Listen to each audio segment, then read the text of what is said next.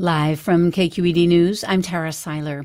California lawmakers are trying to push utilities like PG&E toward faster and more cost-effective wildfire safety improvements. KQED reporter Danielle Venton has more on this and other wildfire bills. The cost of burying power lines to increase wildfire safety is driving up consumers' bills. State Senator Bill Dodd from Napa is sponsoring legislation to encourage utilities to consider insulating lines instead, which is far cheaper and quicker. Mike Tunney is the executive director of the Utility Reform Network, a consumer advocacy group. Insulating overhead power lines is so much cheaper and so much faster and just as safe as burying them underground. Other proposed bills encourage better mitigation planning, roadside clearing, and studying health harms from smoke. I'm Danielle Venton, KQED News. San Jose officials say they've reached a deal with the owners of the city's flea market to maintain plans for a massive housing and office development at the site. The flea market owners were threatening to use a legal loophole to reduce a future development from around 3,400 units to just 940 homes, citing the cost of building. City Council member David Cohen, who represents North San Jose, helped work out the deal to maintain plans for dense housing. Because it's next to a BART station, it's really important that we maximize the use of the property. In return for the owners dropping their downsizing plans, city officials will work to create a special tax district to pay for infrastructure improvements at the flea market site.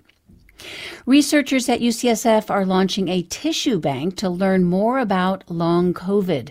They will analyze samples to determine whether lingering virus in the body is causing unusual symptoms. KQED health correspondent Leslie McClurg explains. Long COVID is shrouded in mystery. Tens of millions of Americans suffer from a wide array of symptoms, including debilitating fatigue, brain fog, and chest pain, but doctors don't know why. One theory is that pieces of the virus remain in the body long after an initial infection. These are called viral reservoirs.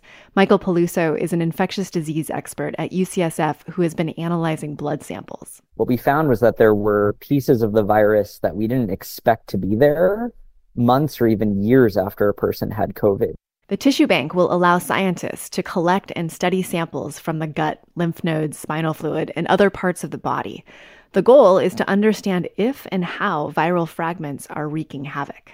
Then can we offer people treatments that could potentially clear this reservoir and get them feeling better?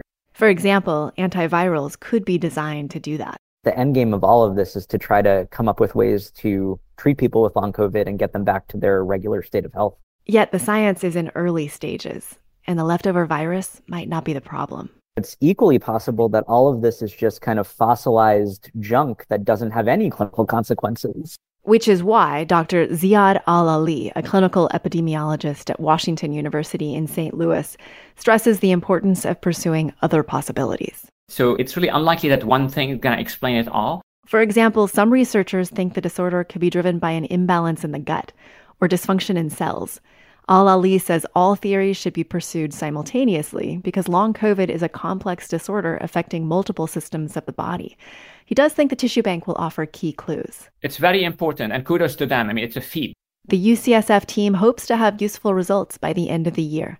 I'm Leslie McClurg, KQED News. And there's more online at kqed.org. I'm Tara Seiler.